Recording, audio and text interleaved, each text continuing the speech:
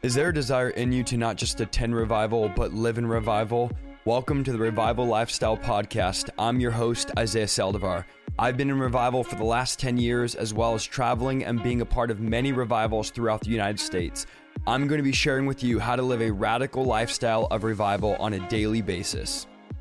That we're talking about the book of Revelation. Now, I'm going to teach in a way I've never taught before. We're going to go through the book. I want to eventually get through the entire book. I've done some end times teachings on the mark of the beast, on the second coming, on the rapture. I've taught a lot out of Revelation, but I want to go through and give you a synopsis of the book and work our way through the book deeper. I want to talk about the four riders, the four horsemen as the weeks go on. But today we're going to just talk about the opening part of the book of Revelation. And I believe all that is going on in the world. Friend, if you don't know this, I want to blow the trumpet tonight and let you know that we are living in the last days. If you're not aware, I honestly believe that Jesus can come back at any moment. And so this is why, with all that's going on in our world, it's essential that we study and know what the book of Revelation has to say. Now, again, we've done several teachings on the end times, but I want to go deeper. I want to do more of a systematic teaching on the book. And I want you to understand that the book of Revelation is not the revelation. If you're taking notes, I'm coming in strong, start taking notes, is not the revelation of the Antichrist. It is not the revelation of the end times. It is not the revelation of the mark of the beast. It is not the revelation of the tribulation or of the New Jerusalem. The book of Revelation, write this down, is the revelation of Jesus Christ. And if there's any book to get to know Jesus better, it's the book of Revelation. Now, a lot of people, they write the book off because they're confused by it. They don't understand it. Our goal is not to get so deep you go to sleep or get so deep that you need scuba gear. Our goal is to understand, how could I apply the book of Revelation to my life? If we're to know Jesus better, we need to know this book. Do not be overwhelmed. Do not say, I just don't understand it, so I'm going to write it off. I'm going to help you understand it and apply it to your life, because the book of Revelation reveals Jesus Christ. As we'll see as we study it, it shows Jesus' authority over the world, his victory over Satan, and his return in glory, his earthly rule for 1,000 years, and his everlasting kingdom in the eternal state. This is what the book of Revelation covers, and it's a powerful book. It's one of my favorite books. My two favorite books of the Bible are the book of John and the book of Revelation. These are powerful books that unveil who Jesus is. And this is, guys, we are in the last days. I hate to tell you this. Listen, if you're not right with God, I want there to be an urgency in you tonight. You need to get right before you get left. Because I honestly believe, I know some people get scared when I talk about this, but I believe that at any second, the Lord is going to return for his people and the tribulation is going to begin. I don't believe we're 100 years away. I don't believe we're 50 years away. I believe that we are moments away, that we are a last time, end time generation based on the signs that I've studied, the things that I'm seeing in the world, and what not only the book of Revelation says, but what the gospel says the signs of the last time will be. Even all that's going on in Afghanistan is another sign. Everything going on with COVID is another sign. Guys, I want you to understand this. And I know a lot of guys say, don't preach doom and gloom, but I want you to understand that all these things going on are only signs that we're approaching the end of days, that we are in the last days and we are approaching the end times, the 7-year tribulation period. So things are not, I'm sorry to tell you, going to get better as we get closer to the end. The Bible makes it clear that things are going to get more chaotic. They're going to get more crazy, more death, more disease, more wars, more famines, more earthquakes, more all this is going to happen while the church sleeps. The church sound asleep, especially in America. The Western church sleeps in the light while all this is going on. I'm going, Lord, where are the Jeremiahs of our generation? Where are the Johns of our generation? Where are the Ezekiels of our generation that are going to blow the trumpet? I hope you feel the fear of the Lord tonight and are going to make you realize that you don't have time to play church. We don't have time to go Sunday to Sunday. I preached this last week. I said, we don't have any more Sundays to waste. Pastors, wake up. Church, wake up.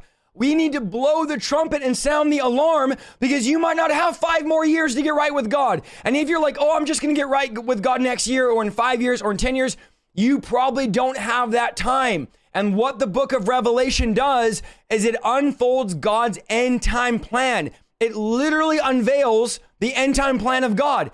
God does not hide it. It's not a mystery. It's not a secret. He puts what his end game is in a book. And I don't know if you've read the end of this thing, but spoiler alert, we win in the end. Friend, we win. You are, I feel the Holy Ghost fire tonight. You are on the winning side. I think so often we live our lives as if we're losing. And we might seem like we're losing now, but at the end of the story, you are victorious. You are more than a conqueror. You have overwhelming victory in Christ. The devil does not win. The Antichrist does not win. I love preaching about the destruction of the Antichrist. I love preaching about the destruction of the enemy, how he gets chained up and thrown in the lake of fire. One of my favorite verses, Revelation 20, where the false prophet and the beast get thrown in the lake of fire for all of eternity. You're a winner. You're not a loser. So maybe you feel like I'm on the wrong side, that Christians are weak, that Christians never win, that it feels like the world is always advancing. Friend, it might appear, but remember the justice of God, the Bible says, will not be mocked, and we do not lose. We win at the end of the story. Stop living your life. Hear the prophetic word tonight. Stop living your life like you are a loser. Friend, Satan is a loser. Literally, I'm not calling names. I believe we shouldn't slander angels or demons or the devil, but he's literally a loser. Have you read the story? The book of Revelation unveils the plan of God for the last days, and the plan of God is his triumph over Satan's kingdom. Now, Satan has a kingdom right now. If you don't know that, turn on the TV. That's established in the earth, but God is going to overthrow Satan's kingdom. Revelation reveals there's a man coming back, a Jewish man, and he's not weak. He's not going to be destroyed. He's going to overcome and overthrow. Now, here's the interesting thing. Satan has to hide his plans. Think about this. God unveils his end time plan in Revelation. Satan has to hide his plans.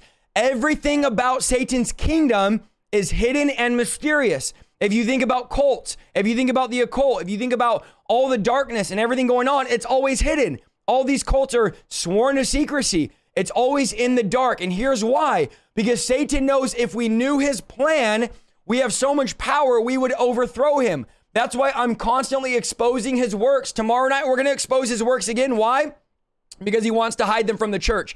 He doesn't want the church to realize he's alive and well, working to destroy the body of Christ. And for those of you that are like, oh, we'll just ignore him and he'll go away, understand he doesn't want the world. He already owns the world. The Bible says he is the lowercase God of this world. He wants you because he doesn't own you. So he works overtime to bring division in your marriage. He works overtime to bring division in the church. He works overtime. There is a spirit of division. If you look at all the racial tension, even with COVID and who's vaccinated, who's not, who's wearing a mask, who's not, and this person, every year there's a new spirit of division. There's a spirit of division bringing new division in the church, but we're on to the plans of the enemy. Satan, we know what you're doing and we will not tolerate it in Jesus' name. But your power is broken, your rule is broken, and your kingdom is being exposed and being destroyed. Now, maybe you're a soft Christian and you're like, I'm afraid I don't want to talk about, and you just need to talk only about Jesus. Then this is not for you. This is not for you. If you're one of those soldiers that doesn't want to talk about warfare, this is not for you. This is for believers that go, no, I'm not going to sit around while the devil destroys my family. I'm not going to sit around at bingo night while the devil destroys my marriage. I'm not going to sit around while the devil takes global influence. When I have the kingdom of Almighty God, I'm a warrior. Come on, what does that shirt say? I have the kingdom of God on the inside of me. So some of you might say, what do you think about this pastor that's talking bad about you because you preach so much spiritual? What do you think about this leader? I think that they're in the stands, that they're cheerleaders. And honestly, I can care less because I've been called to be a warrior for God. I got enlisted. I was an atheist. And God enlisted me into his army. So do you honestly think, any of you honestly think I care what some soft pastors have to say, what some Pharisees have to say? You honestly think I'm moved and like, oh no, they're going to think bad about me? I can care less. Paul said, if I cared what the religious people thought, I wouldn't be a slave of Christ. So understand that Satan hides his works because he knows if you knew his plan, he'd have no chance. And God is so powerful. Come on, help me. God is so powerful. He says, Satan, you can know my plan and still you won't be able to stop me. Think about that. God writes his end time plan to overthrow Satan's kingdom in a book, and Satan could read. Think about this. Satan can read how God's going to destroy him, and he still can't win. Think about this. Before Satan even empowers the Antichrist, because remember, the Antichrist will be empowered by the dragon who is Satan. Before Satan even empowers the Antichrist, he can read a book, and it'll show him that Christ, in one breath, is going to defeat the Antichrist and every army in the world. One of my favorite verses is 2 Thessalonians chapter 2, verse 8, that says, then the man of lawlessness, who's the Antichrist, will be revealed. But the Lord Jesus, oh, come on, help me preach tonight, Holy Ghost. The Lord Jesus will slay him with the breath of his mouth and destroy him by the splendor of his coming. So Jesus destroys, I've talked about before in the past, the battle of Armageddon, destroys the Antichrist and all the armies of the world that gather to fight the rider of the white horse, who is Jesus Christ. He destroys him with his appearance and his breath. God's like, I'm not going to send a nuclear bomb to destroy the Antichrist. This is the one that the Bible says the Antichrist tramples angels. Like, no one can defeat him. He's the most powerful human aside from Jesus that will ever walk the earth, empowered by Satan. And the Bible says, come on, Holy Ghost. The Bible says that by his appearance and his breath, the Antichrist is destroyed. So don't think that the devil wins. Don't think he's powerful. God goes, I'm going to put it in a book, and Satan, you still can't stop me. So understand, nothing that Satan will do can stop God's end time plan that the book of Revelation reveals. The book of Revelation, here's another reason why I love it, answers so many questions that you have and that the world has. Questions like, what's going to happen in the future? What does the future hold for me? Will there be an apocalypse? Will there be an Armageddon? Is Jesus really coming back? Is the world ending? What is the mark of the beast? When's the Antichrist? Who is he? When's he going to take the global stage? All of that and more can be found in the book of Revelation. How about this? What does Jesus have to say to his church? Have you thought about this? If Jesus can speak directly to his church, what would he say? And this is what the book of Revelation unveils. Now, people are so desperate to see what their future holds. They'll go to horoscopes, they'll go to palm readers, they'll go to psychics, they'll call psychic hotlines just to figure out what their future holds, just to figure out what's in the future. And all the while, God has written not only in Revelation, but also in the book of Daniel and the book of Ezekiel and other places, all about the future of planet Earth, the human race, and what we could expect is coming. This is all written in the Bible. So friend, you don't have to go to a horoscope or call a psychic to know what the future holds.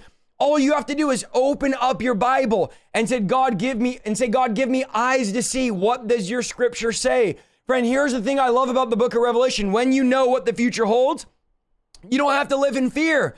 You will understand that God is in control, that God is on the throne, and that God has never lost a battle and is never going to lose a battle, that he's victorious. And because Christ is victorious, we are victorious. Doesn't it feel good? Where are you guys tonight? I'm reading the chat. Doesn't it feel good to be on the winning side? Doesn't it feel good to know that before the battle even begins, we already win? So Revelation is a book about the future. It reveals more details about the end of time than any other book in the Bible. The word revelation, I'm teaching you guys tonight, the word revelation comes from the Greek word apocalypsis, which comes from the word we get the word apocalypse from. Now, most people think apocalypse means a catastrophe or a terrible event, but it's not. It actually means an unveiling or a disclosure. It's when something is unveiled or revealed. That's what revelation means. It's from the word apocalypse, and it speaks of revealing something that was hidden. So God says, I'm going to take the mysteries that are hidden, the things that are hidden, the future events, and my plan for the last days, and I'm going to reveal them to you. So in Revelation, the Holy Spirit brings back the curtain and unveils the mystery of God to us and makes these things known. The things that are not known, he makes them known. Now, according to Revelation chapter 1, verse 3, I'm going to go through the book of Revelation if you're not ready for this. This is a book of prophecy. It's not a book of symbolism, of allegories or riddles. It's a book of prophecy. It makes specific and precise predictions of future events. In other words, the stuff in the book of Revelation, write this down, is actually going to happen. When you read about the trumpet sounding, the bowls being poured out, and you read about the seals being broken, you read about the Antichrist rising up, the tribulation period, the suffering, the Jewish evangelists, 144,000, the two witnesses, you need to understand that this is all literally going to happen. The opening verse is telling us that Jesus sent an angel to tell his servant John of these future events. So John is writing down what the angel is revealing to him. The book of Revelation reveals symbolism. There's a lot of symbolism. Not everything is literal, although everything in the book of Revelation will literally happen. But there is symbolism throughout the book. The opening vision of Jesus portrays him with white hair, fiery brass feet, and a sword flashing out of his mouth. Revelation also, you're going to see throughout the book, speaks of many sevens, the 7 lampstands, the 7 spirits before the throne of God, the 7 trumpets, the 7 seals, the 7 thunders. Now you might be going like, what's up with all the 7s in the book of Revelation? In the Bible, 7 is the number of completeness.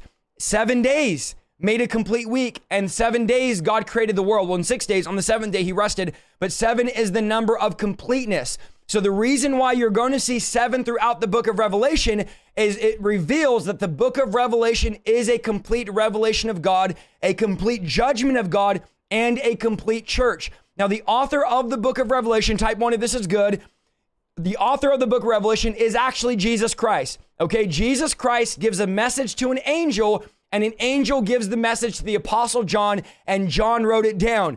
But don't think of the author of the book of Revelation as John. I want you to think of it as Jesus.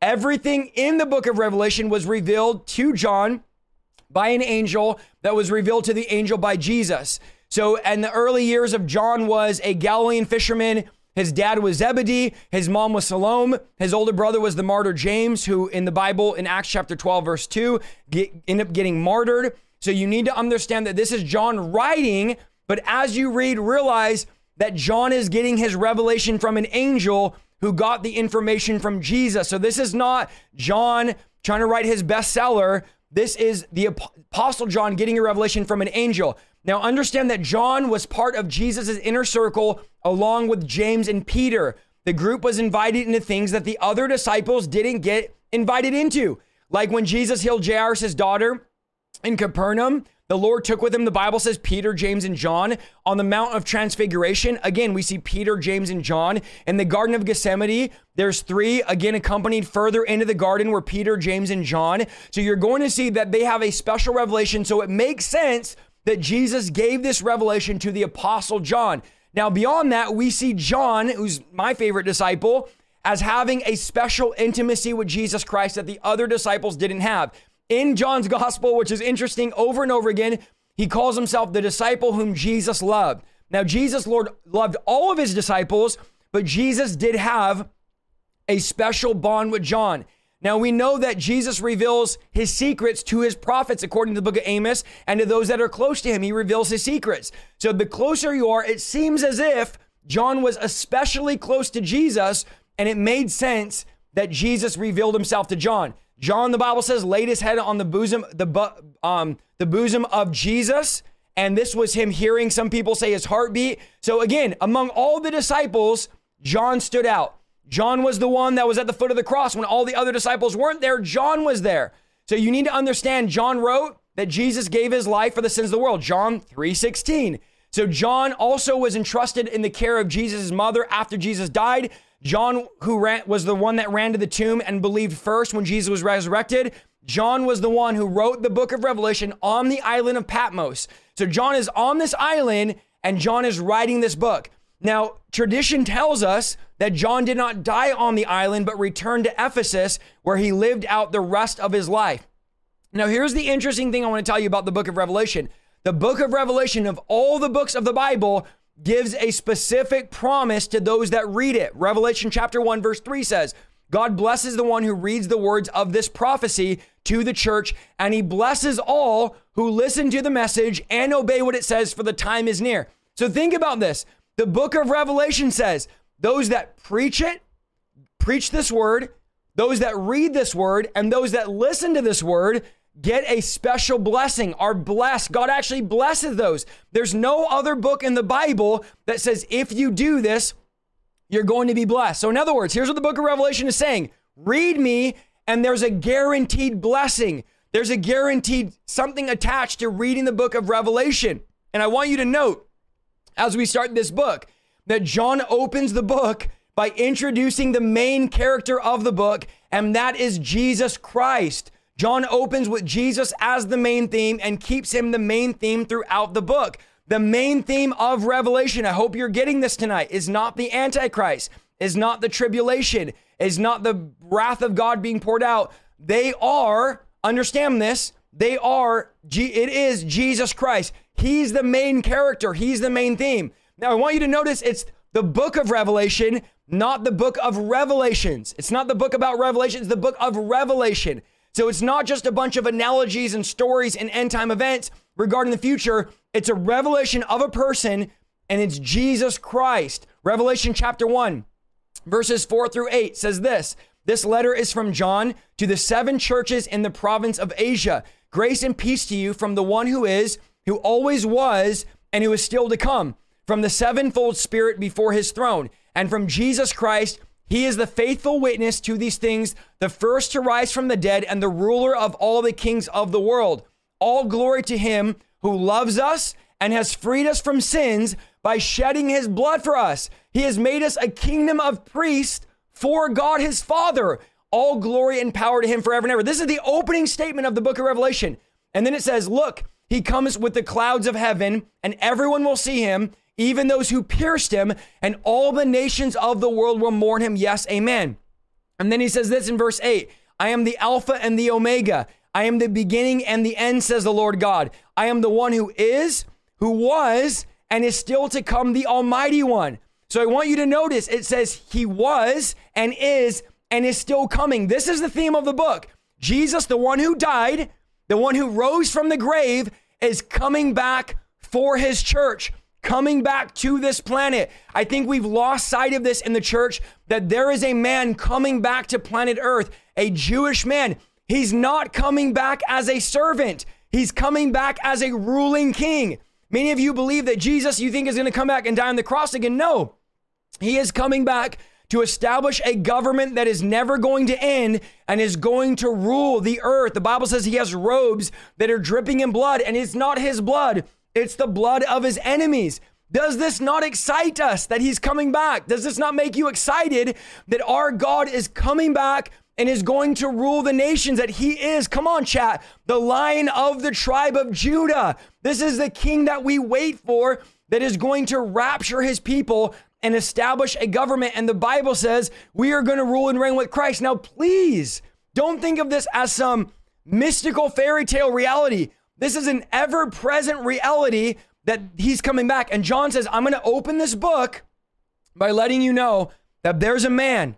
Come on, chat, hear me, because I feel the fear of the Lord. That there is a man, a Jewish man from Nazareth, that is coming back to rule this nation, that every wrong thing is going to be made right, and that he's going to exalt himself, and he's going to rule and reign over every king, not just a king, but he's the king above all kings. He's a Lord above all lords. He's the one that holds the 7 stars in his hands, that walks among the midst of the 7 lampstands. So he's coming back to rule. And this is the theme of Revelation. Jesus wins. Here's the theme. Are you ready? Write it down. Jesus wins over every ruler, over every king. When all the armies of the earth gather at Armageddon to battle the Lord, the rider of the white horse, Jesus wins. The devil does not win. It might look like he's winning, but understand that Jesus wins, and we need to live from a place of victory. Now, John is now going to have an encounter after writing this that would lead him to write the book. He tells us he first heard something, then he saw something, then he did something, and he wrote everything down that God directed him to write down. That's not his revelation. It's God's revelation. So John is not sitting there going, I'm going to write a best-selling book so that I could sell a lot of copies and get famous on YouTube or Facebook. He says, no, I'm going to write down directly from God the words that God is giving me. These are direct words from God. Revelation chapter 1, verse 10 says this, it was the Lord's day, and I was worshiping in the Spirit. This is John writing this. It was the Lord's day. I was worshiping in the Spirit, and suddenly, now here's what I want you to understand. Friend, when you worship in the Spirit, when you pray in the Spirit, when you're in prayer, you can have a suddenly encounter. At any moment, you can encounter God. At any moment, God can reveal something to you. So understand that when you're worshiping and you're praying and you're in the Spirit and you're in that deep place of intercession, expect suddenlies, expect encounters. I'm believing, Lord, I need more encounters in my life. I need more suddenlies in my life. John is worshiping. I want you to notice when he encounters God and he hears his voice, it was during the place of worship. So please stop expecting to have dramatic encounters when watching Netflix. Stop expecting to have dramatic encounters when on Instagram. Stop expecting dramatic encounters when you're not in the Spirit. John's in the Spirit, and the Bible says this in chapter 1, verse 10. Suddenly I heard behind me a loud voice like a trumpet blast, and it said, write in a book everything you see and send it to the 7 churches in the cities of Ephesus, Smyrna, Pergamum, Thyatira, Sardis, Philadelphia, and Laodicea. So he's going to give them a message for 7 churches. These are relevant to us because we are a part of these churches. We are followers of Jesus Christ. These are prophetic letters, not only to current churches, but also to the church of the future. So John says, saw nothing, but he heard something, and then he hears a loud voice as sounded like a trumpet. Now, how many know if God wants to get your attention, God can? God can speak loudly to you. Some of you think God is quiet like your favorite preacher, and you can't stand that I'm always shouting, and you can't stand that I'm always blowing the trumpet. But friend, this is the way that God has anointed me. If you wonder why I'm always shouting, I don't know what to tell you other than God has anointed me to be an alarm clock in these last days. God has anointed me to be a trumpet. So if you're waiting for me to be calm and to be not shouting, it's not going to happen. God has called me and God has anointed me to be a trumpet. And I really believe the deeper that the church sleeps, write this down, the louder that God is going to shout. So if you didn't think that God shouted in the Bible, John said the voice was so loud, it was like a trumpet blasting. It was loud. In fact, if you look at the prophetic voices in scripture, oftentimes God would say, shout this message to Israel, or shout unto God with a voice of triumph. And again, if you don't like shouting, there's 100,000 other preachers that are very calm, very collected, very quiet. But when I get up here, I get the anointing on me. I start preaching. God starts speaking through me. There's a shout about me. I shout and I make noise and I get excited. I can't stand here. I'm impressed by those that can and preach the word of God passionless. I don't understand how guys have no passion when preaching the word of God. God wants to get your attention. God wants to speak loudly to you to get your attention. When God encountered me, he spoke loudly. He spoke my name and it sounded like 1,000 people at once speaking. It was the voice of God speaking as if it was a trumpet. Now, John hears Revelation 1:10. Now we're going into Revelation chapter 1, verse 12. And now John sees. He says, then I turned to see who was speaking to me. I saw 7 gold lampstands, and standing in the middle of the lampstands was someone like the Son of Man. I get chills reading this. He was wearing a long robe with a gold sash across his chest. His head and his hair were white like wool, as white as snow, and his eyes were like flames of fire. His feet were like polished bronze refined in a furnace, and his voice thundered like mighty ocean waves. This is the voice of God. It's thundering loud like mighty ocean waves. He held 7 stars in his right hand, and a sharp 2-edged sword came from his mouth, and his face was like the sun in all of its brilliance. When I saw him, here's my response. Notice what John says in verse 17 of chapter 1. John saw the Lord. He did not start having holy laughter. Come on. He did not just lay out on his back and just flail a little bit. He did not just come to an altar. No, he said, when I saw him, I fell at his feet as if I were dead. But he laid his right hand on me and said, don't be afraid. I'm the first and the last. I'm the living one. I died, but look, I'm alive forever and ever, and I hold the keys of death and the grave. Friend, verse 18, understand that our God holds the keys to death and the grave. He has the power now over death and the grave. He's defeated both of them so that we don't have to taste spiritual death. But in verse 19, he says, write down what you've seen, both the things that are happening now and things that are going to happen. This is the meaning of the mystery of the 7 stars. Now we're going to get the revelation of what the 7 stars are. He said, here's the mystery of the 7 stars in my right hand and the 7 gold lampstands. The 7 stars, listen to this, are the angels of the 7 churches, and the 7 lampstands are the 7 churches. Now, when he says the angels of the 7 churches, these are the pastors, the leaders, the spokespeople, because the word angel means messenger. So these are those that are running my church. These are the 7 most prominent churches of the day. And I want to address the leaders of the churches. I'm going to address the lampstands, which are the churches, the lampstands bringing light. Now, notice verse 20 explains what these are. He talks about the angels. A lampstand was made to give light, to dispel darkness, and to show people the way out. That's what a lampstand was made for. Now, this is the call of the church. Our call as churches is to give light to the world, dispel darkness, and to show people the way out of their sin, the way out of their bondage. The world, the Bible says, lies in darkness. So notice the book of Revelation tells us what the purpose of the church is. It's not to be a nice place for your family. It's not to be a sanitized place where you could have bingo night and where you could have good events. It is a place to bring light, to expel the darkness, and to show people the way out of bondage, the way out of sin. Jesus is the light. Jesus in John 8:12, he not only claimed to be the light of the world in John chapter 8, verse 12, but he also told the disciples in Matthew chapter 5, verse 14, that they are the light of the world. So Jesus says, not only am I the light of the world, but you are the light of the world. Friend, understand that you are the light of the world, that your life is called to shine light into other people's darkness and to set those that are in bondage free. God has anointed you and God has called you to dispel darkness. Jesus is like the sun. He's the source of light. In fact, if you understand, when the New Jerusalem comes, the Bible says there will be no need for sun because Jesus radiates light. So Jesus is like the sun. We are like the moon. The moon reflects the sun. We're called to reflect the glory of God. He's the light. We are the reflection of the light. Now, Jesus also, the Bible says, stands among his church. He stands amidst the lampstands. So understand that we've been called as the body of Christ to dispel the darkness. Verse 13 describes a garment that reaches to his feet, speaking of his majesty and greatness. Verse 14, his head and hair were like wool. His eyes were like flames of fire. Now, I believe that the eyes of flames of fire are Jesus's ability to see everybody's heart. His eyes are like fire, and they relate to his feet. The Bible says like fine brass as refined in a furnace. Verse 15. So the eyes of fire, we know that Jesus said, I can search the heart and the intentions of man, that he has fire in his eyes. Not only does the fire speak of him knowing our heart, knowing our thoughts and our intentions, but also the jealousy of God, that he is a jealous God. This is a God that judges, that rules, and that is jealous for you.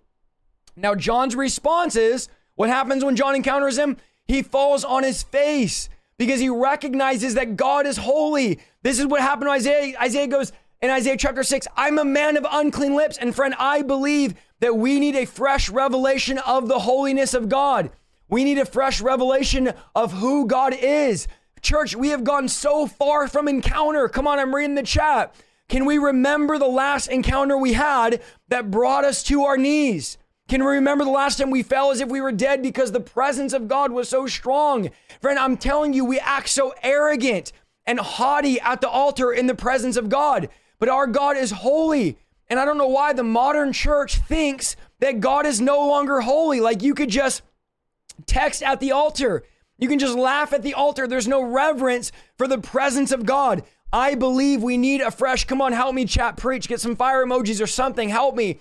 We need a fresh revelation of the holiness, of the power, of the fire, of the mercy, of his glory, of his true power and might in the church, so that our encounters are not, oh, I encountered God, I laugh a little bit, holy laughter. Like what? Encounters with God bring us to our knees. I pray that you would have an encounter with God, that you would no longer think of Jesus as your homie or your buddy, but you would be on your knees saying, no, this God is holy. There is fire in his eyes, that he has power to save. He has power to deliver. He has power to set the captive free. Who am I preaching to? Our God is alive and our God is holy. He's righteous. So we need to stop treating God like he's not a big deal. We need to stop treating God. John has his revelation and John falls to his knee. Lord, let us fall to our knees at your presence. Let us fall to our knees at your power. Let us understand the holiness and the true power in your presence. Lord, I want to be undone at his presence.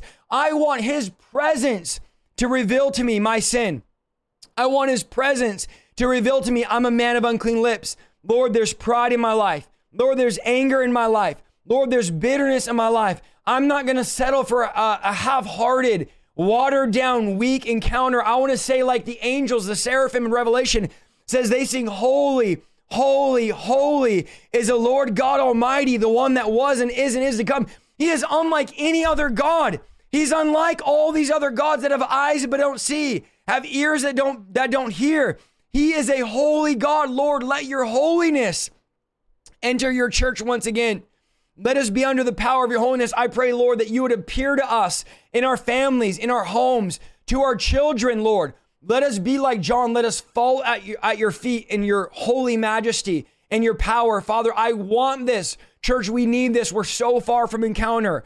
We're so far from the book of Revelation, the encounter that John had. The voice says, come up here, John. I want to show you things. Friend, God wants to show us things. He wants to reveal things to us. And this is the first revelation in the book of Revelation, is the 7 churches of the book of Revelation, the 7 letters.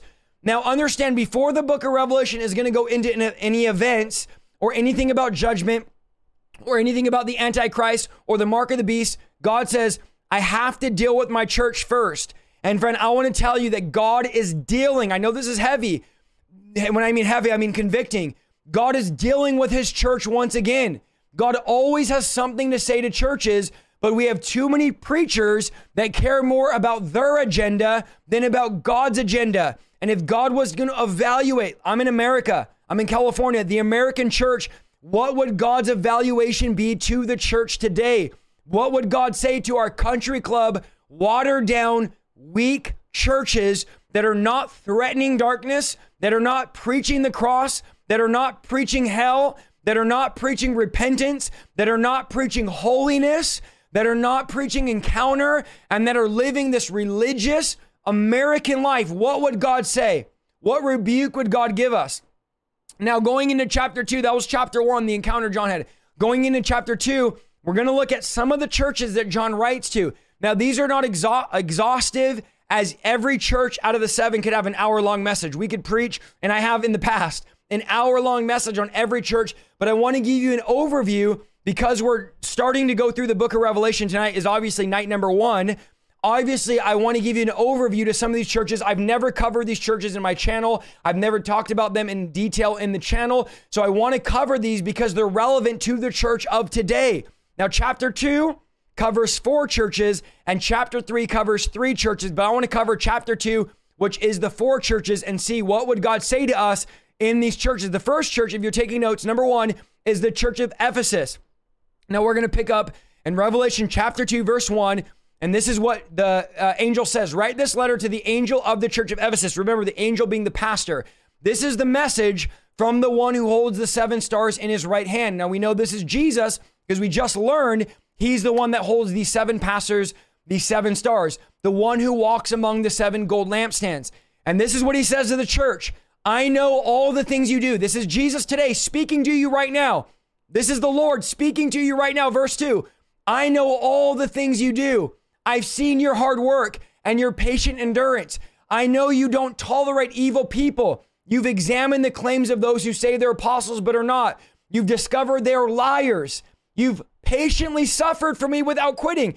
This is amazing. Like, this is Jesus giving all these amazing things to this church. But then he says this in verse 4, but I have this complaint against you. This is Jesus to us tonight, not to some church 1,000 years ago, to us tonight. I have this complaint against you. This is the word of the Lord to you. Let it be as if Jesus is speaking to you. He goes, I have this complaint against you. Verse 4, you don't love me or each other as much as you did at first. And let that sink into you. You don't love me or each other as much as you did at first. Look how far you've fallen. Turn back to me and do the works you did at first. And if you don't repent, I will come and I'll remove your lampstands from its place among the churches. Verse 6, but this is in your favor. You hate the evil deeds of the Nicolaitans, just as I do. Verse 7, anyone who has ears, let him hear what the Spirit says. Anyone who has understanding, what he's saying to the churches, to everyone who is victorious, I will give fruit from the tree of life in the paradise of God. So before Jesus even rebukes them, he says, there is some good about you. There's some good about you. Even reading from it, you serve Jesus. Now, some of you think Jesus would never rebuke you. He's nice, but I want you to notice the opening of Revelation. He's rebuking the church of Ephesus, and he's saying, look, there's some good stuff about you, but there's also some faults. There's some areas I got to point out, and the bad If you don't change, I'm going to remove your lampstand. I'm going to remove your influence. You'll no longer be influential. You'll no longer have power in the culture. You'll no longer bring people to the cross. You'll no longer lay hands on the sick and prophesy and do these things once your influence is removed. Now, I want you to see Jesus comments and says, I see your hard work. So they're not a lazy church. When you read about these believers, they're not lazy. They're not like sitting around. They're not some country club. He says, I see your work. And they're fulfilling James chapter 1, verse 22 that says, be doers of the word, not only hearers, deceiving yourself. So he says, listen, you're doing the work and you're actually laboring. I see that. Now, the people in Ephesus also patiently persevered. In the original Greek text, the word translated patient means to bear up under a load. It's also translated to persevere under difficult circumstances with a steady determination. So these were persevering Christians. They were steady. They were running the race, and they were against tremendous opposition and persecution in Ephesus. So you have to understand this, the church in Ephesus and Ephesus in general was a key center of culture and trade in Asia Minor. It was also a center for religious activity, for pagan activity. The city sat on a seaport trade route that ran from east to west and therefore had imported emperor worship from Rome. So these were people that were worshiping the Roman Empire. They were worshiping the idols and the gods of Rome, Zeus, Hades, all of these gods. Once a year, citizens had to look at the statue of Caesar and say publicly, Caesar is my Lord. And because Christians refused to say that, they were being killed. They were being persecuted. Also, there was a lot of magic worship, Eastern worship. They had centers of worship for Diana there and goddesses from all over Asia. But despite this persecution, the Christians in Ephesus persevered and remained faithful. Here's what I want you to see. When Paul is writing to the church in Romans saying, if you confess with your mouth that Jesus is Lord, you're going to be saved. The reason why Paul said that is because they used to make them say, and even the money had Caesar as Lord on the coin. And what Paul was saying is you need to confess, when they tell you to confess Caesar is Lord, you need to confess that Jesus is Lord. And when you do that, they're going to kill you. But don't worry, because if you confess Jesus is Lord, you're going to be saved. You're not going to go to hell. You're going to go to heaven when they persecute you. And somehow we've turned that into the sinner's prayer. So now we say, oh, just pray a prayer and say Jesus is Lord. And Paul says, no, this was because in Rome, they were commanding them to say Caesar is Lord. So they were in all-out idol worship in Ephesus. This is what he's writing to. Now, they had also discernment because Jesus said, you're doctrinally sound. You know how to discern. You're calling out false prophets. And in verse 6, he said, you hate the deeds of the Nicolaitans. Now, the Nicolaitans, most people believe, they follow Nicholas of Antioch, who appears to have basically taken the grace of God to an extreme and told them, live however you want. Now that you're under grace, you can sin however you want. And a lot of people are thinking, well, that's great to me. And that teaching is also in the church today. We have a soft teaching that says, because of, come on, am I preaching wrong tonight? Because of grace, they say, you can live however you want. And this is most churches, most preachers in America and throughout the world preach this gospel of the Nicolaitans, but God is commending them because he says, you're not preaching that. You're hating this teaching and you're not allowing that. But here's what he says in verse 4, I have against you. He says, you've left your first love. Now, notice he doesn't say you've lost your first love. Listen to what I'm about to say. He doesn't say you've lost it. He says you've left it, because love for Christ is not something you lose. It's something you leave. Write that down. It's not something you lose. And in other words, you don't accidentally fall out of love with God. Like, I have this remote here for my lights. If I lose it, it's accidental. Like, where did I put it? I don't know what happened to it. But you can't lose love for God. You could only leave love for God. So if I put this remote down and left it, that's leaving versus losing. A lot of people say you've lost your love. You haven't lost it, you've left it. Don't act like it's God's fault. You've put it down and you've walked away from it. So the words that Christ is giving are important because it implies a process that happens over time. Slowly, we lose our love. Am I the only one that's lost my love? Slowly, not lost my love, left my love. Slowly, we left our love. Slowly, we've got away from it. And the original Greek text was, you no longer love me. Come on, help me tonight, Holy Spirit, preach. You no longer love me like you did at first. Now, how is it possible, guys, that you can be persecuted like the church of Ephesus. You can work hard. You can do the word, the Bible says, and fall out of love with the person you're doing everything in the name of. How is that possible? And the answer is easy. Many of us have done that tonight.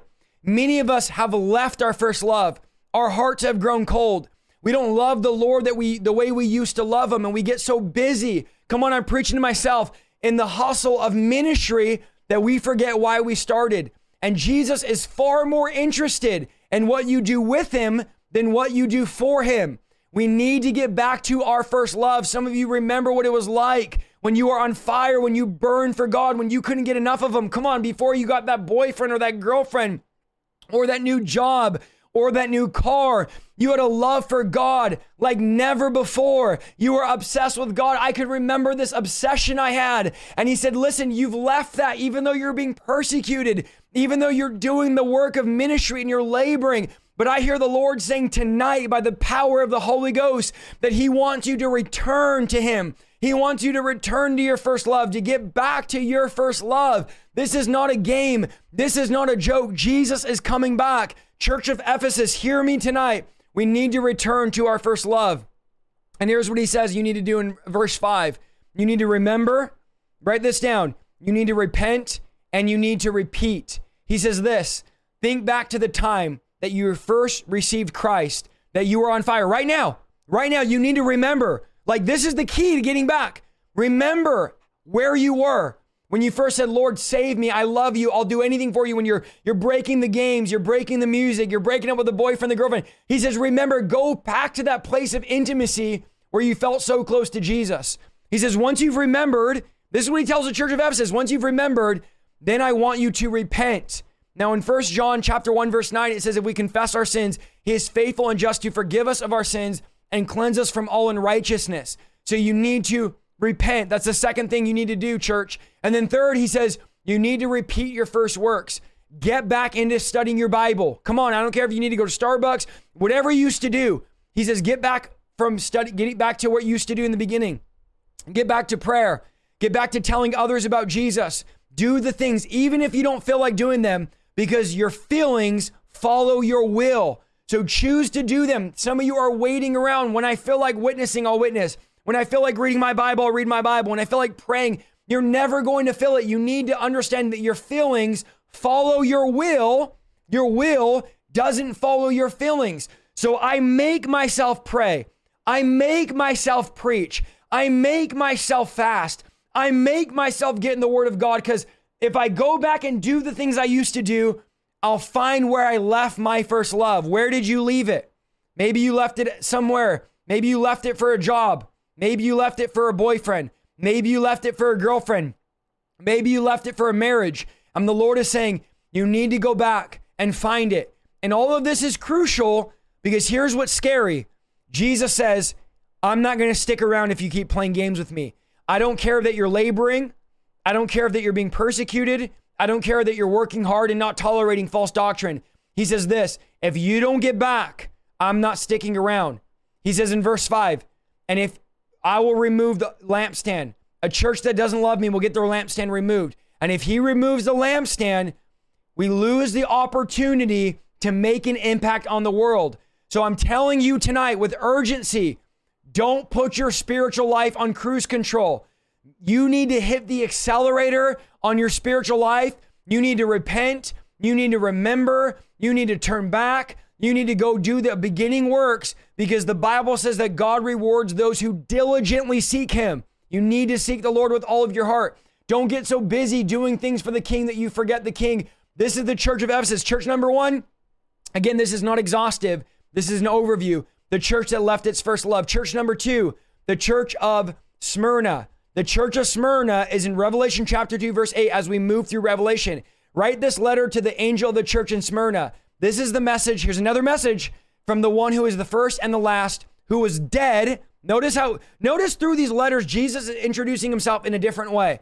Who was dead, but is now alive. Verse 9, I know about your suffering and your poverty, but you are rich. This is what the Lord is saying to the church. I know the blasphemy of those opposing you. They say they're Jews, but they're not, because their synagogue belongs to Satan. And this is for all of you that are like, are Pharisees still Christians? This is what Jesus says. Their synagogue belongs to Satan. Don't be afraid for what you're about to suffer. The devil, listen to what he says here. The devil will throw some of you into prison to test you. You will suffer for 10 days, but if you remain faithful, even when facing death, I will give you the crown of life. Anyone with ears to hear must listen to what the Spirit and understand what he's saying to the churches. Whoever is victorious will not be harmed by the second death. So here's the second church in Smyrna. Number one, there's no rebuke for this church. He says, here's what I want you guys to understand. You are under and you're coming under incredible persecution and suffering. Now, this for many of you listening in America, this does not matter to you because you're like, I've never been persecuted. I want to give you this bold warning. What the Lord has showed me, we are getting ready and we will come under intense persecution in the days ahead. I'm talking about martyred, getting persecuted, hate crime. People are going to hate us. They're going to kill us. They're going to martyr us. So don't think that this is not happening right now because it's happening all over the world. In this letter, as I read this in Revelation 2:8, reminds me and makes me think of the church in Afghanistan. And here's what I want you to understand. Hebrews 13:3 says, remember those in prison as if you were there yourself. Remember those being mistreated as if you felt the pain in your own body. Now, if you are in prison right now for being a Christian, like many are all over the world, are you going to forget that you're in prison? Are you going to be in prison and be like, oh man, it's Sunday, I totally forgot I was in prison? No, you're going to always know I'm in prison. And the writer of Hebrews says, remember them as if you were in prison. Remember them as if you yourself were in prison. So this should be every day. We should somehow remember those that are in prison. And he says, remember those being mistreated as if you felt the pain in your own body. So again, today I won't go into detail because it's graphic. I was reading about what the Taliban is doing right now as I preach, what the Taliban is doing to believers, that they're skinning them alive. They're putting them on crosses. They're taking their children. And I can't go into detail because it'll get flagged and taken down, but it's unspeakable what they're doing. And this is what the writer of Hebrews says in chapter 13, as if they're doing it to you, as if you felt the pain in your own body, as if when you read about it and you hear about these atrocious crimes, you're like, it hurts me. I feel it in my own body because these are my brothers and sisters. And guys, I want you to think about this. I wrote our Demon Slayer group, our group text. I said, guys, my heart is broken because I am right now, and I get emotional talking about it, and I'm trying not to get emotional here, but I'm right now in my office, streaming all over the world to 4,000 people, almost 3,900 people live. My wife and kids are out there, eating whatever they want to eat on our nice couch, listening to me stream on our big screen, and zero persecution. No one's knocking on our door. I have people knocking on my door, trying to sell me solar panels.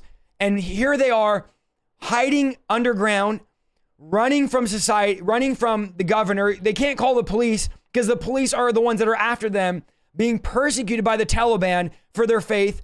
And the next knock on the door, the Taliban comes in, takes their children, and does unspeakable things to them and their children. Like literally right now, this is happening while me and you are getting DoorDash and getting Wingstop. I mean, this is, now thinking about this, it's so far from reality because I can't even imagine somebody knocking on my door and saying, if you don't renounce your faith, I'm taking your 4 daughters. This is their life. This is how they live. Now, again, I don't know how I can use my platform to help them. I'm going to connect with one of the guys this week that's working with the churches in Afghanistan. But guys, this is what we have to remember. These I can't just sit by, live stream, be in my comfortable house and not do something and not help somehow, because these are our brothers and sisters. And you have to realize the non-persecuted church is the minority. Most of the world is being persecuted for their faith. And in this letter, the Lord does not say, I'm going to deliver you, Church of Smyrna. He says, I'm going to reward you. In other words, I'm going to allow you to be persecuted, but don't worry, because if you remain faithful, I'm going to give you the crown of life. Now, again, these passages mean nothing to you because you don't get persecuted. You don't even share your faith at work when you're allowed to. God forbid we do it when we're allowed to, yet they're doing it when they're not allowed to. He says, I know you're in poverty. This was a church in poverty. He says, but I say you're rich.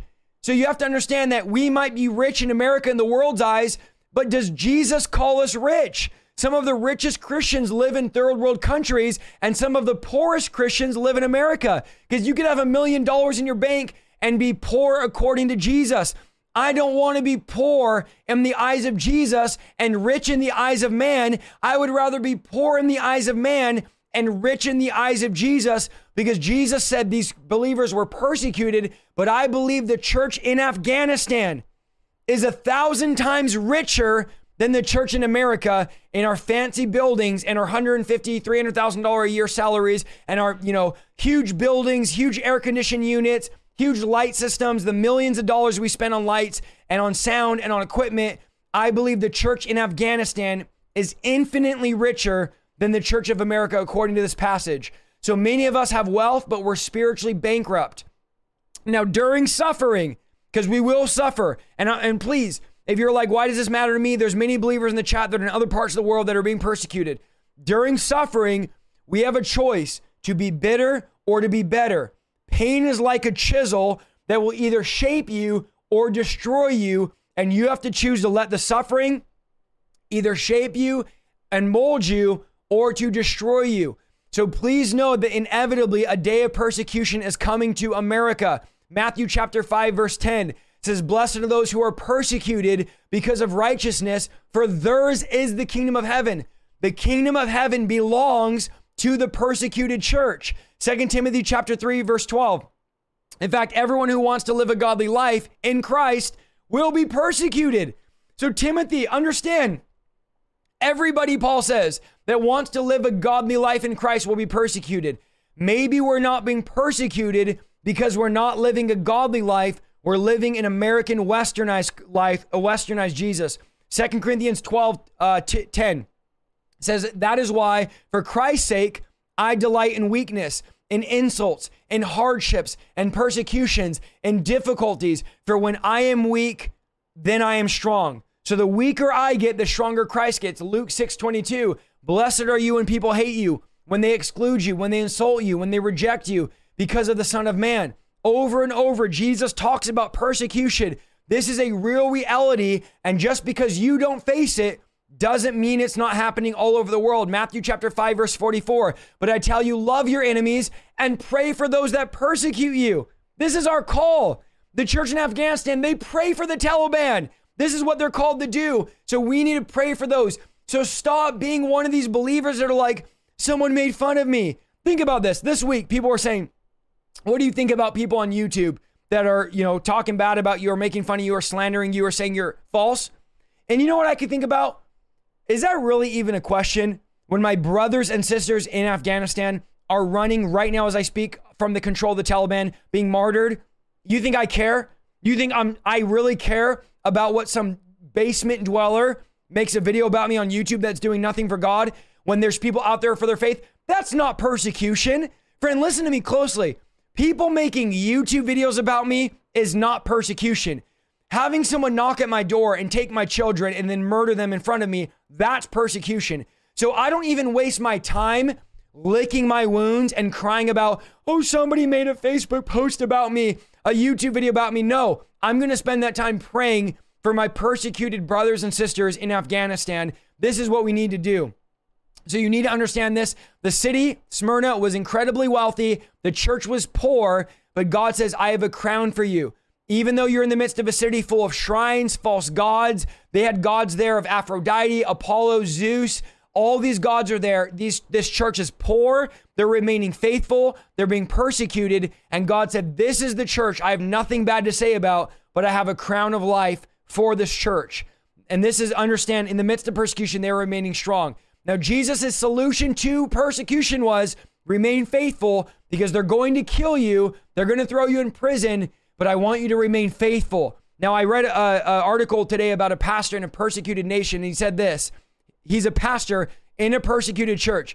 He said, it's the strangest thing. Where the war has been the bloodiest, where the needs are the most desperate, this is where the church has grown the most. Yes, brethren, become martyrs. Yet remember, this is what he said, and I get all emotional talking about this.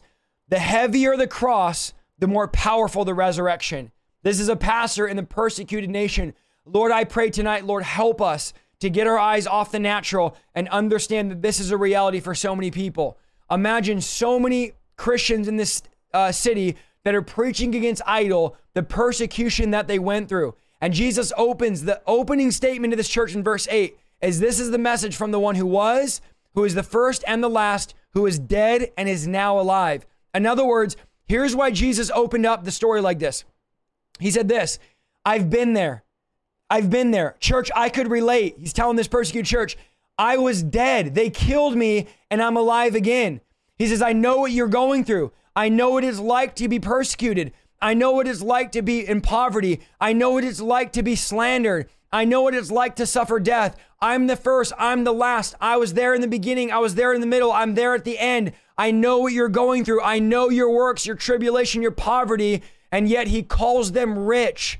The church in Afghanistan, the Lord calls them rich, calls them blessed because of the persecution they've gone through. And I get frustrated because in America, we're so lavish and we're so extravagant. We have so much, yet we have so little in the eyes of God. But here's what Jesus said. I'm going to offer you the crown of life, the promise that these believers will not be hurt by the second death. That is spiritual death, but they're only going to die once. And then they're going to have the promise of eternal life. Number 3, the church of Pergamum in Revelation chapter 2, verse 12. He said, write this letter to the angel of the church of Pergamum. This message is from the one with the sharp two-edged sword. He said, I know that you live in a city where Satan has his throne, yet you've remained loyal to me. You've refused to deny me even when Antipas, my faithful witness, was martyred among you there in Satan's city. But I have a few complaints against you. You tolerate some among you that are teaching that of Balaam, who have showed Balak how to trip up the people of Israel. He taught them how to sin by eating food offered to idols and by committing sexual sin. In a similar way, you have some Nicolaitans among you who followed the same teaching. Verse 16, repent of your sin, or I will come suddenly and fight against them with the sword of my mouth. And then he goes, anyone that hears, let him hear what the Spirit's saying. And then he says, to everyone who is victorious, I will give some of the manna that has been hidden away in heaven, and I'll give it to each one a white stone, and on that stone will be engraved a new name that no one understands except the name of the one that receives it. So this is a church that is suffering from crippling compromise. This was the compromised church. And this is the church of today. This is the church that lives in darkness, that preaches the Bible, but allows compromise to be in the church. Now, I want you to recognize these people lived in a tough place. They were light in the midst of darkness, but the Bible says in verse 12, this was where Satan had his throne. So the church of Pergamum was in Satan's headquarters. Now, understand, according to this, Satan is not in hell. Many of you think Satan's in hell. He's not in hell. He's on the earth, alive and well. Remember, Peter says in 1 Peter 5:8, he's like a roaring lion looking for someone to devour. Jesus called him the God of this world, the prince of this age. According to 2 Corinthians chapter 4, verse 4, he's very active, write that down, and very mobile. And these people remain loyal, except that they allowed false teaching to come pollute them and give them false doctrine. Now, the New Testament mentions the word doctrine 37 times. We're told, for example, that the church in Jerusalem continued steadfastly in the apostles' doctrine. In Acts chapter 2, verse 42, Paul wrote, till I come, give attendance to doctrine. In 1 Timothy 4:13, to Titus, he said, speak these things which are proper and sound doctrine. In Titus chapter 2, verse 1, so doctrine matters, and this church started following the doctrine of Balaam. And if the church doesn't have sound doctrine, they're going to start following false doctrine. So the Old Testament, if you look at Balaam, is in Numbers 22 through 24. It represents a doctrine of greed, a doctrine of covetousness, and a doctrine of compromise. So this was a place that was allowing compromise to come in, where they were basically going to church on Sunday, but then throughout the week, they were bowing to other gods. Does this sound familiar to anybody? As long as we go on Sunday, we worship God. Throughout the week, we're going to bow to false gods. We're going to worship pagan altars, pagan idols. Come on, over 4,000 watching, share this. And they're going to give into, again, the Nicolaitans, extreme grace. Basically, live however you want. There's no holiness. There's no standard anymore. Go to church on Sunday. Watch what you want through the week. Listen to what you want to listen to through the week. Don't live to that standard of holiness. No compromise. Live however you want. Now, if you know me, I am a holiness preacher, and I believe that holiness is going to become great again. I believe we need to break the compromise, because here's what Jesus says. To him that overcomes, He says, I'll give you some hidden manna to eat. Verse 17. Now, when ancient Israel wandered for 40 years in the desert, God gave them manna, and this was what nourished them. So the hidden message is this: overcome this tolerance, this false teaching, and I'm going to provide for you. I'm going to give you true pleasure. I'm going to give you true riches. I'm going to give you true love. But as long as there's compromise, I can't give you the hidden manna. I can't give you the manna that comes from my Father that I've hidden in heaven to nourish you and to provide for you, because you've allowed so much compromise in the church and you've allowed so much false teaching. Okay, again, this is not exhaustive. The last church we're going to talk about tonight, because we're an hour and 5 minutes in and we're barely on chapter 2 of Revelation. And as the weeks go, I hope you like this teaching as we go through literally we go through the book systematically. I've never done this. I'm out of my comfort zone, to be honest with you guys, but the Lord told me, get out of your comfort zone, do something new. I hope you guys like this. Fourth church is a church of Thyatira. Now, I've already done a long teaching on this about Jezebel, so I won't go into deep, but let's just read this here in Revelation, verse 18. Write this letter to the angel of the church in Thyatira. This is the message from the Son of God, whose eyes are like flames of fire, whose feet are like polished brass. This is what he says in verse 19. I know all the things you do. I've seen your love, your faith, your service, and your patient endurance, and I can see your constant improvement in all these things.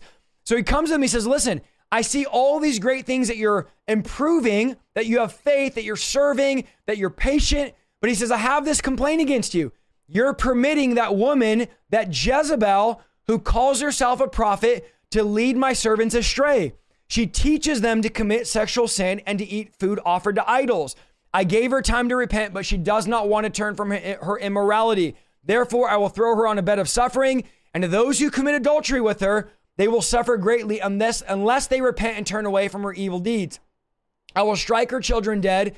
Then all the churches will know that I'm the one who searches the thoughts and the intentions of every person, and I will give to each of you whatever you deserve. But I also have a message for the rest of you in Thyatira who have not followed this false teaching, these deeper truth, the depths of Satan, actually. I will ask nothing more of you except that you hold tightly to what you have until I come. To all who are victorious, who obey me to the very end. To them, listen what he says. To them who overcome, I will give authority over all nations. They will rule the nations with an iron rod and smash them like clay pots. They will have the same authority I received from my Father, and I will also give them the morning star. Anyone who has ears, let him hear. Okay, he says that after every single time. So this is a church that is tolerating a Jezebel spirit. Man, these all sound like the church in America, except for the persecuted church. They are tolerating a Jezebel spirit to run rampant. And the Lord says, although you have all these good things, you're allowing Jezebel to come in and to teach my prophets. So understand, as pastors and leaders, we will be accountable for what we allow in our church.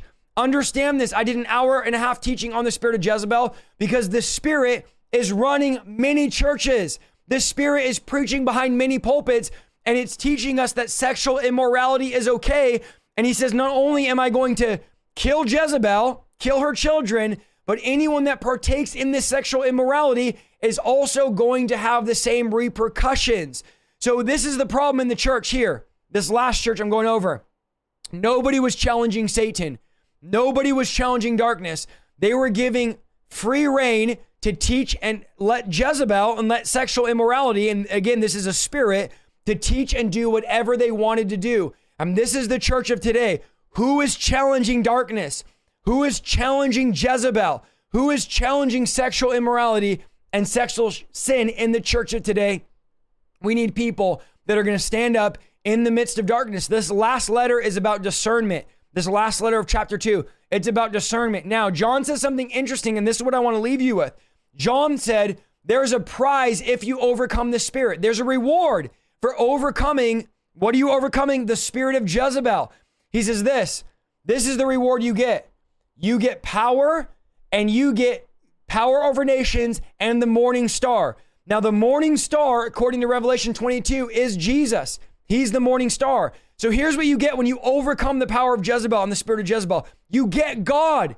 You get spiritual authority and power in the spiritual realm. He says the same authority the Father gives me. If you overcome, if you remain faithful, this is what you get.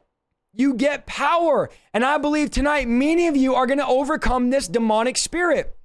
Many of you are going to overcome lust and sexual sin in Jesus' name tonight. And I want to pray for you, and I want to ask the Lord. We're an hour and 10 minutes in. I know we can go longer. We will go longer. We'll break down more as the weeks go on, and we'll see how the Lord leads. Maybe we won't do it every single time we do a Monday Night Fire, but we'll work as the weeks go on. We'll work it into our other teachings. But I believe this is a good introduction for many of you. A lot of people are getting saved. A lot of people are getting delivered, and they're like, Isaiah, I don't know where to start. I don't know how to read the Bible. And so I want to really try to do some of these more systematic teachings because I believe it's going to give you an appetite. I believe many of you, type 1, are going to be like, after hearing this word, I want to get into the word of God. Come on, type 1. I want to read Revelation. I want to dive in. I'm getting an appetite for the word of God now. This is what I'm going to pray over you. Lord, I pray, Jesus, that we would get to know you. I pray, Lord, as we work through the book of Revelation, that this would be the revelation of you, that God, we want to know you. We want to serve you. God, let us not leave our first love. Come on, right now, many of you are coming back to your first love. Tonight's the night that you come back to your first love in Jesus' name. Father, I pray that you would restore our hunger. You'd restore our passion. You'd restore our fire. Lord, I pray that we would come back to our first love. Those of us that have left our first love, Lord, the Lord says, you've left me. The Lord says, you've left me. Come back to me, Israel. Come back to me, Jeremiah. Return to your first love in Jesus' name. Lord, let us return to our first love, God. Father, if I've left my first love, I'll be the first one tonight to say, Lord, let me return to my first love. God, let me go back to do those things in the beginning. God, make my heart tender. Father, I pray I would never get so busy. Come on, pray, church. I would never get so busy working for you that I forget who you are. I never want to be that one that stands and you say, you prophesied, you did miracles, you cast out demons, depart from me, I don't know you. Father, I want to know you, God. I want to know you, Lord. And I pray tonight, I pray, Holy Spirit, that I would know you like never before. I pray, Lord, your people would know you like never before. God, give us eyes to see, give us ears to hear what your Spirit is saying to the church. I pray, Lord, that even those being persecuted, that God, you would be with them tonight, Lord. Come on, church, pray. I pray for our brothers and sisters in Afghanistan, Lord, that you would be with them tonight in Jesus' name. Be with our persecuted brothers and sisters, God. Lord, I pray those of us that are in compromised church, God, break the compromise. Break the compromise off your church. I pray in Jesus' name, God. Let us not be a compromised church. Let us not be a church that gives into status quo. Let us not be a church that gives into culture. But Father, break compromise off our pastors, our leaders, Lord, that they're dead, they're dry, they're soft. God, we don't need any more soft pastors. We don't need any more soft sermons. Father, we need men and women of God that will stand up and challenge the status quo, that will challenge the powers of darkness in these last days. So Father, I pray, raise up John the Baptist. Come on, let's pray right now. Let's just have an all-out prayer meeting. Lord, raise up the John the Baptists in these last days. Lord, raise up the warriors in these last days, God. Raise up preachers that are going to preach with boldness, that are going to preach with clarity, that are going to preach with fire. Father, I pray, do what only you can do. Holy Ghost, release your power over our churches. God, restore the churches in South Africa, in India, in the Philippines, God, in the Middle East, God, in the Netherlands, Father. I pray, Holy Spirit, right now in the Bahamas, spark revival. In Jamaica, spark revival, God. In America, Lord, don't remove the lamp. Don't remove the lampstand. Don't remove us, God. We need your light. We need your power. We need your anointing. Thank you so much for listening to this week's episode of the Revival Lifestyle Podcast. If you like what you heard, go to www.isaiahsaldivar.com for more content, and please follow me on Facebook, YouTube, and Instagram at Isaiah Saldivar. See you next week.